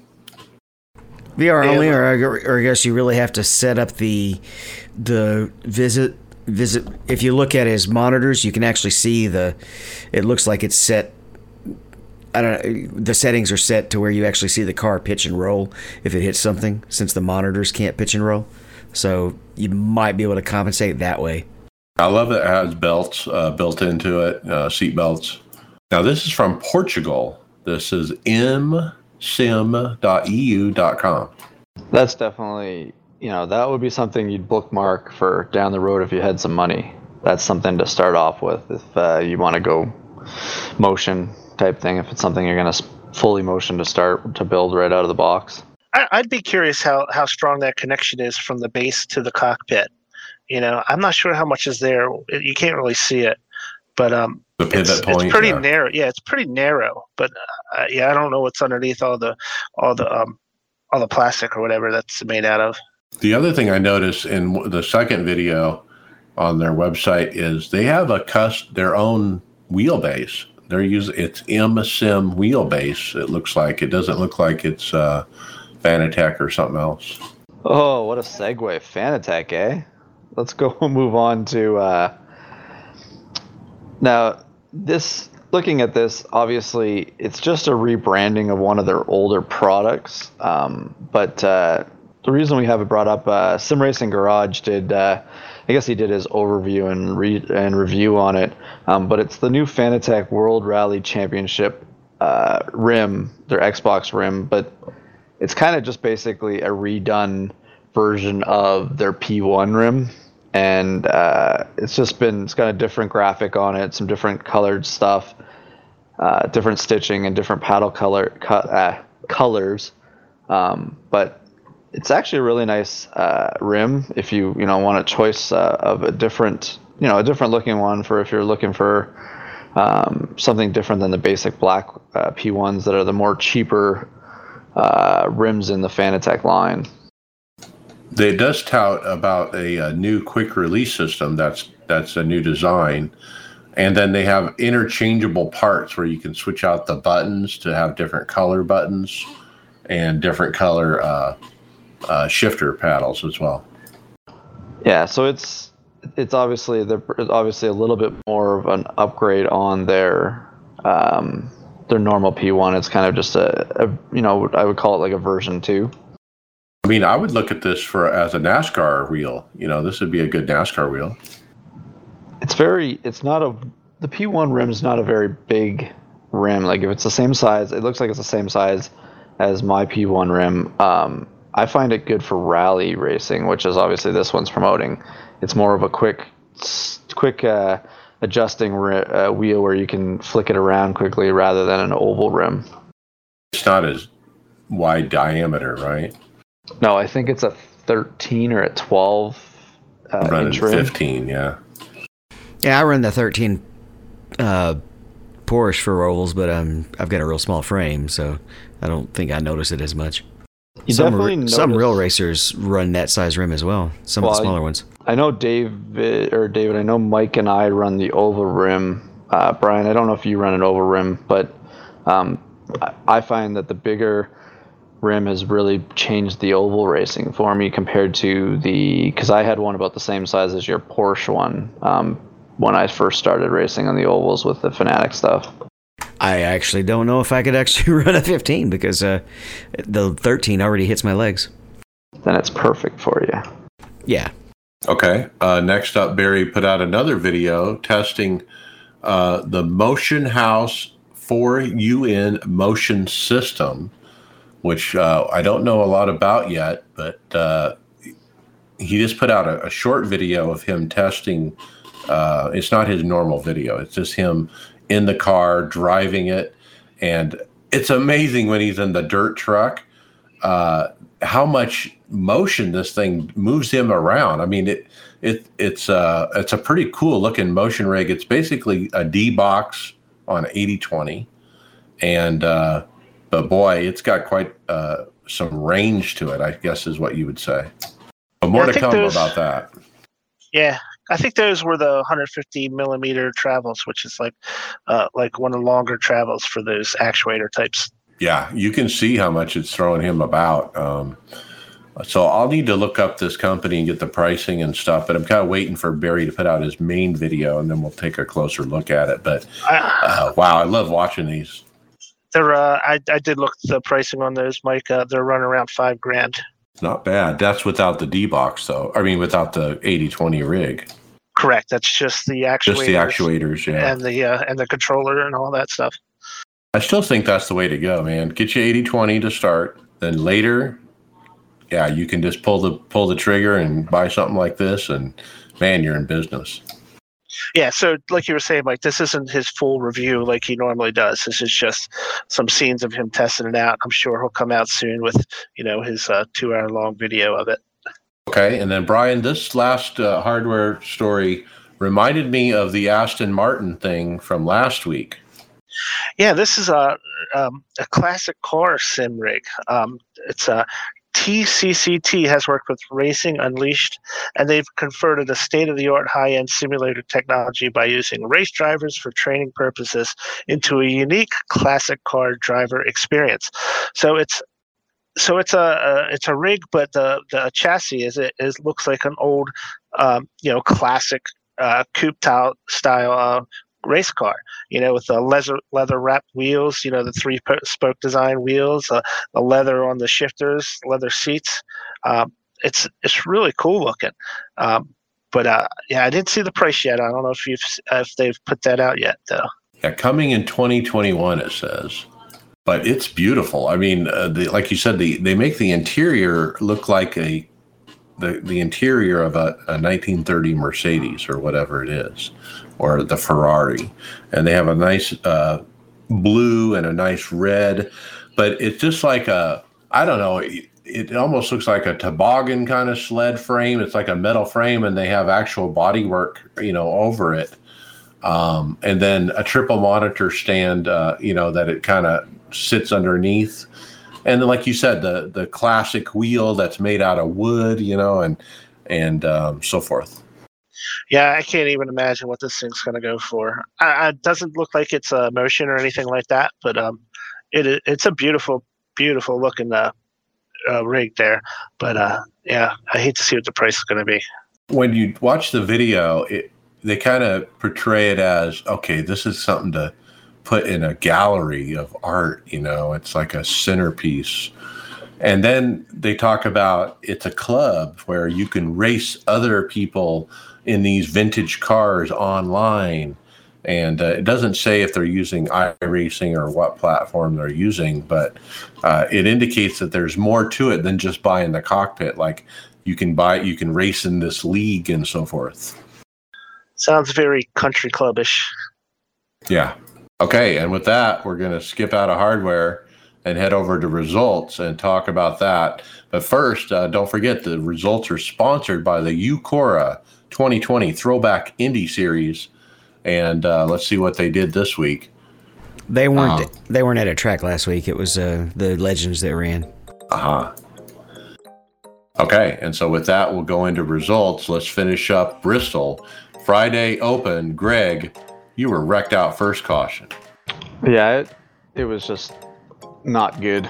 Friday, I just gave up real quick. That was the one I was wrecked first turn 3 in the first lap, and it's I'm still fuming from it. The guy that got loose in front of me is a known wrecker in the division, and it's just, anyways, it is what it is, and I moved on and Sunday was the better result.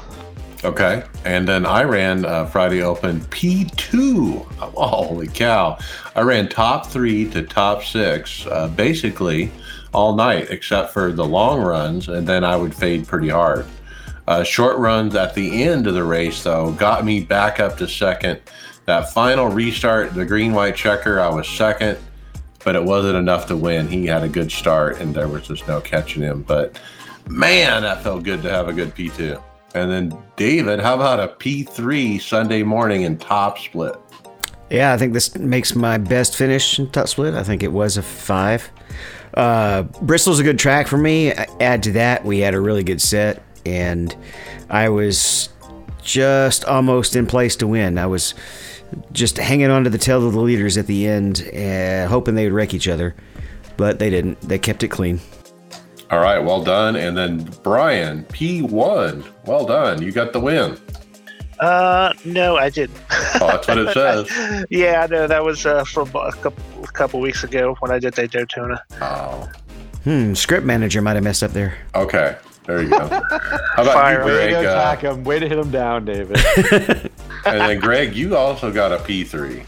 Yeah, this was a race of who was on tires at the right time, and it was back and forth. So, one run I'd be up front and, stay out on old tires, and then a whole bunch of guys behind me would pit, and then they'd fly by you for a bit.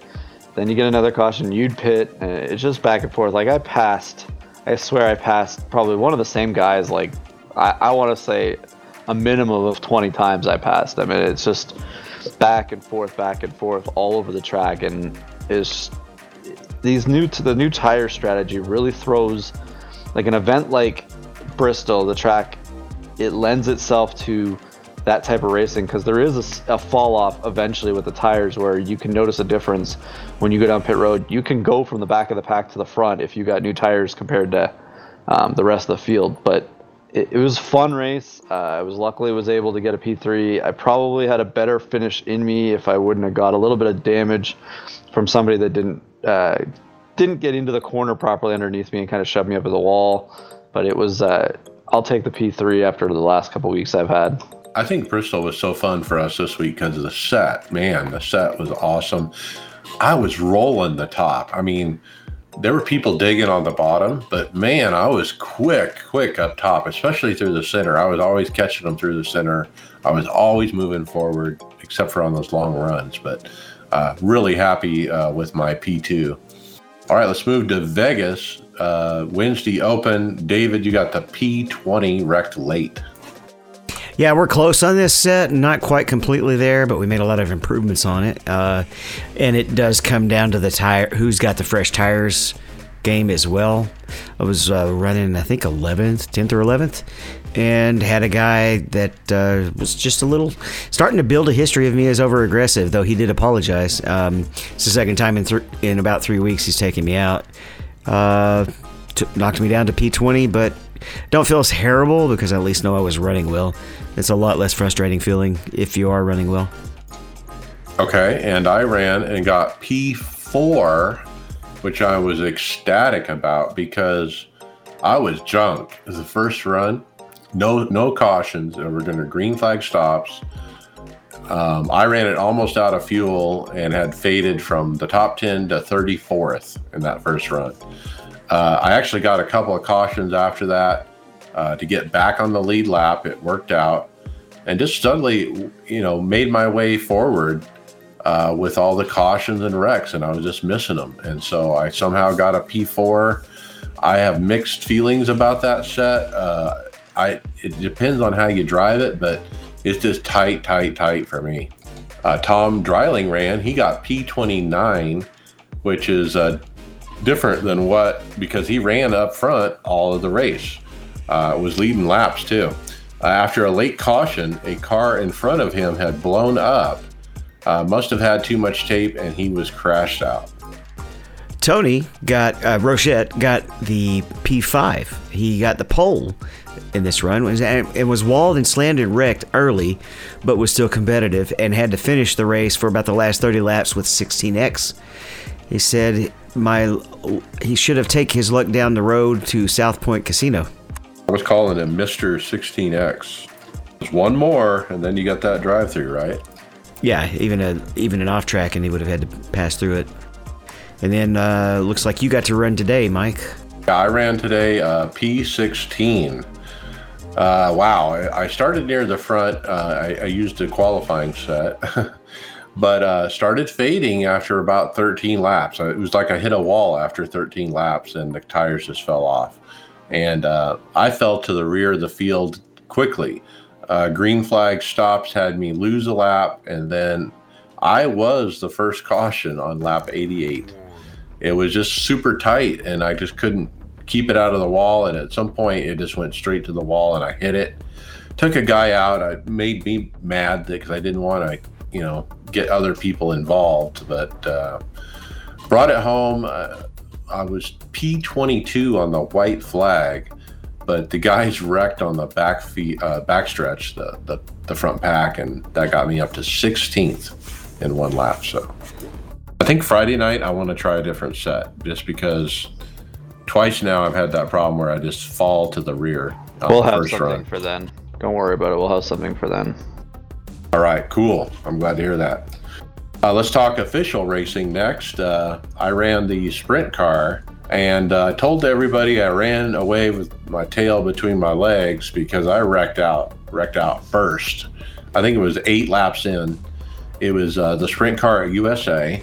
I actually practiced on Monday night about 30 minutes and ran a lot of laps. And I ran consistently 19.1, 19.2s, all night during that practice. But regardless, during the race, I barely touched the wall on lap 8. And with these cars, you're just killed. And I did get it repaired, got back out there, and wrecked again about 20 laps later and just decided to bow out.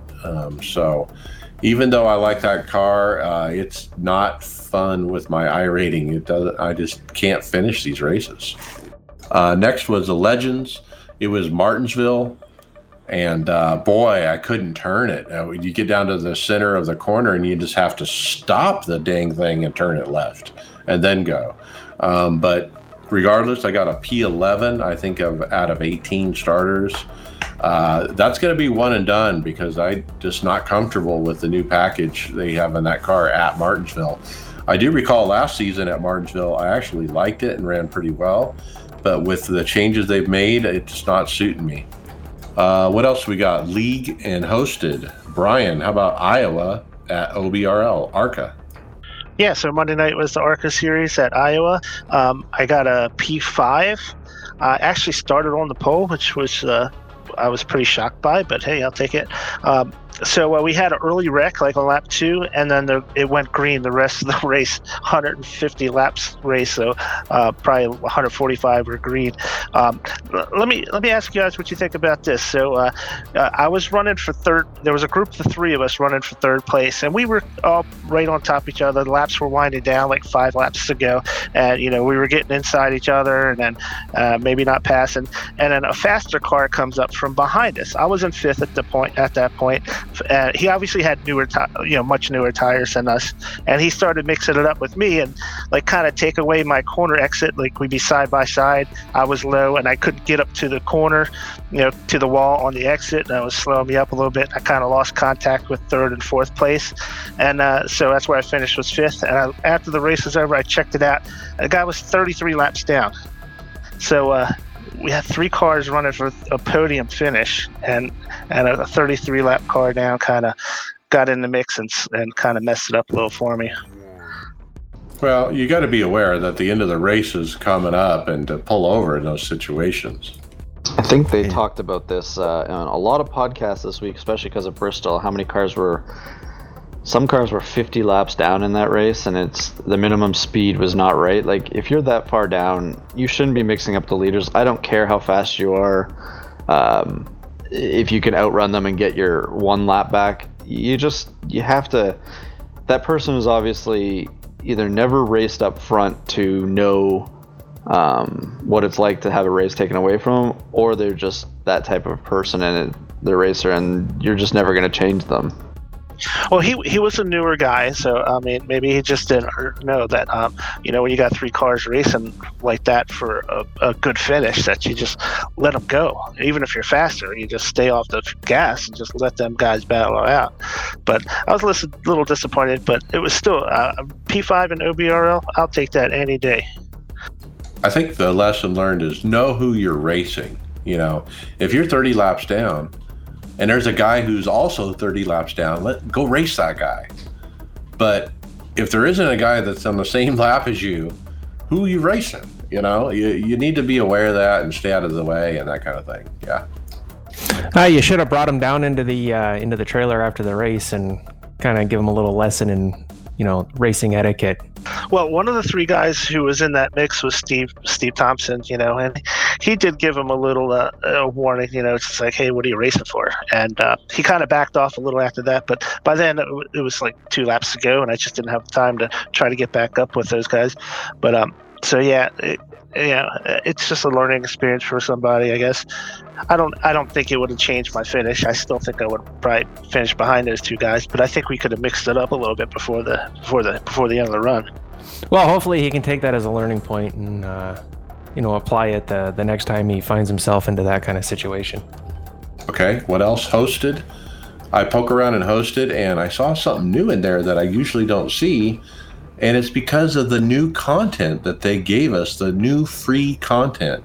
And I think everyone forgets about this. The UMP Modified, the dirt. Boy, that was fun. I ran that at Lanier. I think I ran it at Knoxville, but a couple tracks. There were some hosted races.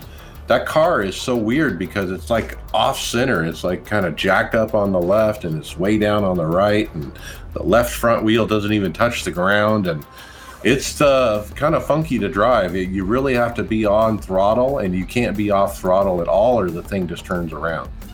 I also had some experience for the first time with the Pro Mazda, which is an open wheel car that's now free that I've never had before. We raced it at another brand new free track called Southern National. And so it was an oval race of the Pro Mazdas at Southern National. And it was a really neat combination. The Pro Mazda kind of reminds me of the Skippy car, kind of a lower horsepower open wheel car. And the Southern National is not a bad little short track. It's got a little bit of banking in the corners, and it was a nice combination. Had fun with it. Yeah, I gotta download some of that new stuff. I haven't even downloaded some of it, so I'll make sure I get to that and play around with it. It's fun. Yeah, I wasn't even aware that I had access to it until I saw it and hosted. And I'm like, oh, well, let's try it. And with that, let's jump to final thoughts. Brian McCubbin. Okay, well, first, real quick, just to go back to what I was talking about, I don't want to disparage the league or anything because it was a fantastic race, 145 laps, green flag racing, really great racing at the OBR all the time, so I'm not discouraged or anything like that. It's still a great league, and the hosts are awesome. And the other thing was, I remember telling you guys a couple weeks ago, I ordered one of those wind simulators from Simnetics, and it finally came in the other day, and I'm getting ready to hook it up and see how it works. It's really cool. It's a lot of 3D printed parts that look very solid. It snaps perfectly on top of my DD base, direct drive base for Fanatec. Fits on there perfect. It's got clamps that hook it directly to 80/20, so it's going to be for the fans. So it's going to be real easy to hook that stuff up. So I'm looking forward to get that set up and giving it a run. That's where it's got the fan opening on either side of your wheelbase? Yeah, right up top, it's got 2 little, I call them horns, but it's where the air comes through, and it's got 2 flexible hoses that go from the fans to the mounting bracket on your direct drive base on left and right. I think you can even set the different your left and right side fan speeds separately. If you're doing something where the wind might be different on one side or the other, I think it'll do that. But I haven't gone through everything yet. No, I'll find out and I'll let you guys know next time. Hey, Mike, I think we're getting it wrong here. We're trying to send Dave's money. I think Brian's the one we need to start going after to spend money on. He's spending it, yeah.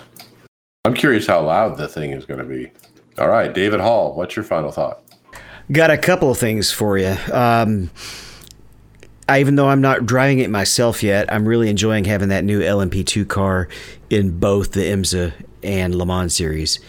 Particularly in IMSA, it's the prototype class actually exists again, and so it's actually pretty fun because I'm still running the GTE class, and there's actually a faster class that I have to be careful not to turn down on when they're dive bombing you. And there's sometimes when it's necessary for them to dive bomb you. It's pretty nice actually to see that class be complete again, and it's also causing the GT fields to not be overly swelled. And then, speaking of road racing, me and Greg are running the 1000 at Butthurt this weekend. He's going to be the anchor, and I'm going to be struggling just to not wreck the car. Did you say that was Butthurt? It usually results in a lot of hurt butts. Yes. Bath hurt. David, I may be the anchor, but the thing is. I was saying earlier, I was talking with a buddy, you're going to be the one that's more of a consistent pace, which you're normally used to do on the road. I got some speed. I just got to get more consistency out of myself. Yeah, most of my good finishes, whether it's oval or road, most of the time are just because I don't fall off as hard or don't make large mistakes. I just got a lot of consistency. That's my strength. All right, Greg Hectus, final thought. A couple things here. I don't want to go too long about this. We never did cover it in the podcast, but I was listening to Latart on Location podcast today, and his special guest, I guess he did an interview Tuesday night before the Coke Series race. It was Steve Myers, and he had there's a whole bunch of things that I learned about 2020 about the iRacing that I didn't have any clue went on in the background with some of the stuff. I don't know. Did you guys get a chance to read what I was writing there? They talked about. You were mentioning the broadcast studio that they built, multi-million-dollar situation. Yeah, he said that 2 years ago in their old office, they started working on this this broadcast studio because they wanted to have everything in-house like they were planning, and they moved, I guess, it was a year and a half ago, they moved into their new facility, and they created a whole $500,000 studio or whatever, broadcast studio, so that they can do all the stuff they want there and remotely bring it out to the broadcasts that wanted to feed it. So when Fox needed something from them, they were able to just do it from this room. They've hired people that have gone to broadcasting school and multimedia stuff that just specialized in just working on that. He also mentioned in the podcast that this year they've hired a lot of staff. The big studio the big facility that they've bought, they can't even house all the people they have in it. Apparently they don't have enough room for all the people that they have working out of iRacing now too to compensate for this year. The other thing that I found was interesting is he did mention what the count was at to start the year. In January, they were at 110,000 members, active members, which by the end of May jumped to 175,000 active members, which was just a crazy spike. And obviously we know why the spike happened, but I thought that was one of the more interesting things. I also like that they were talking about their sim, comparing it to when the Daytona Road came out and how fast they got the data out on and got that release out, and the drivers used iRacing a lot more than they used. It seemed that they were using iRacing a lot more than they used the sim for like Toyota, Chevy, and Ford, because it was a little bit more accurate than what Chevy and Ford and Toyota had.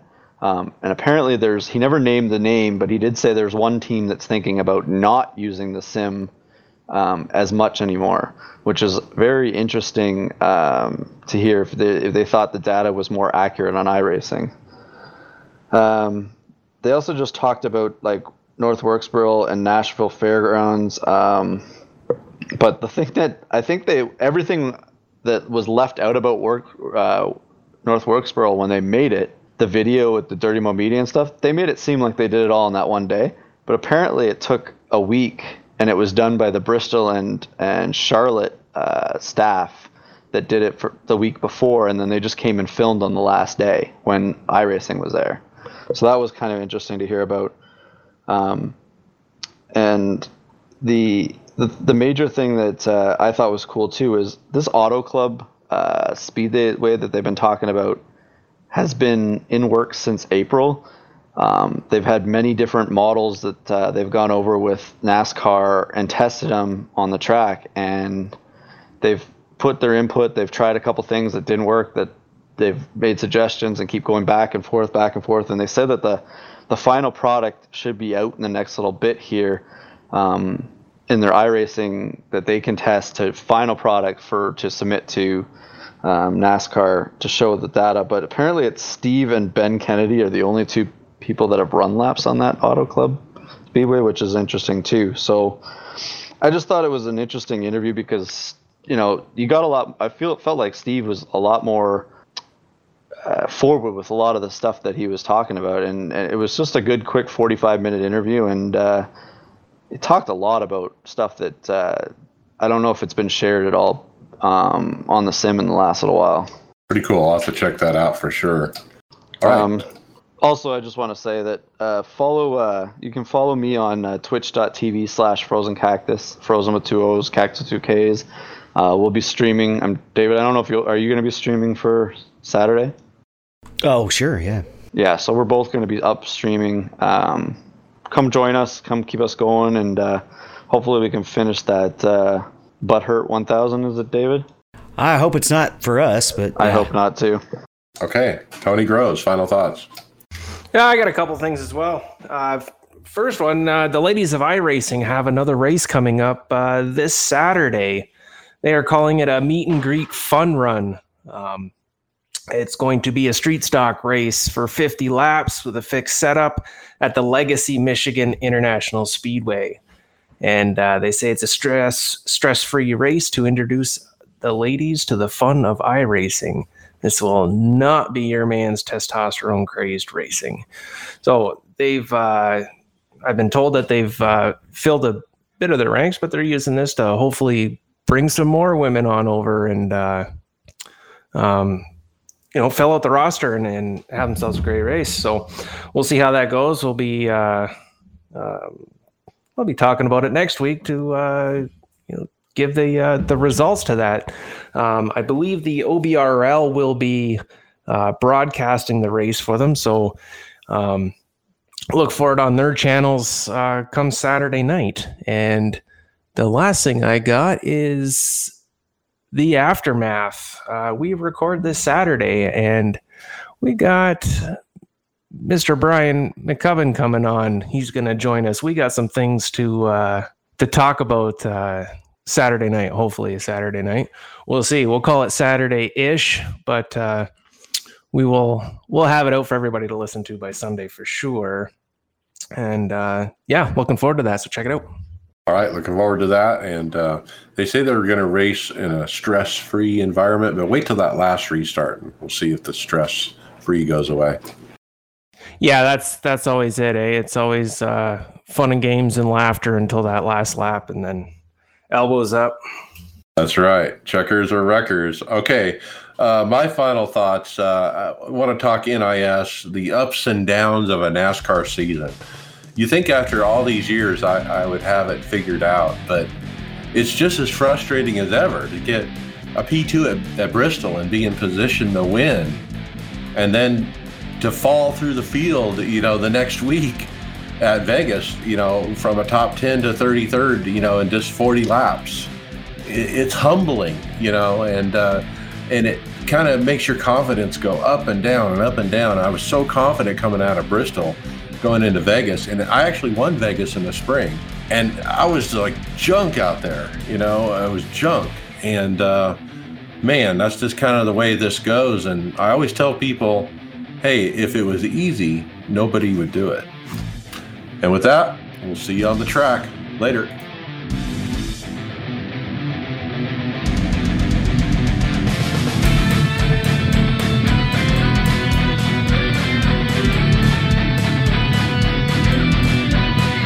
Thank you for listening to the iRacers Lounge podcast.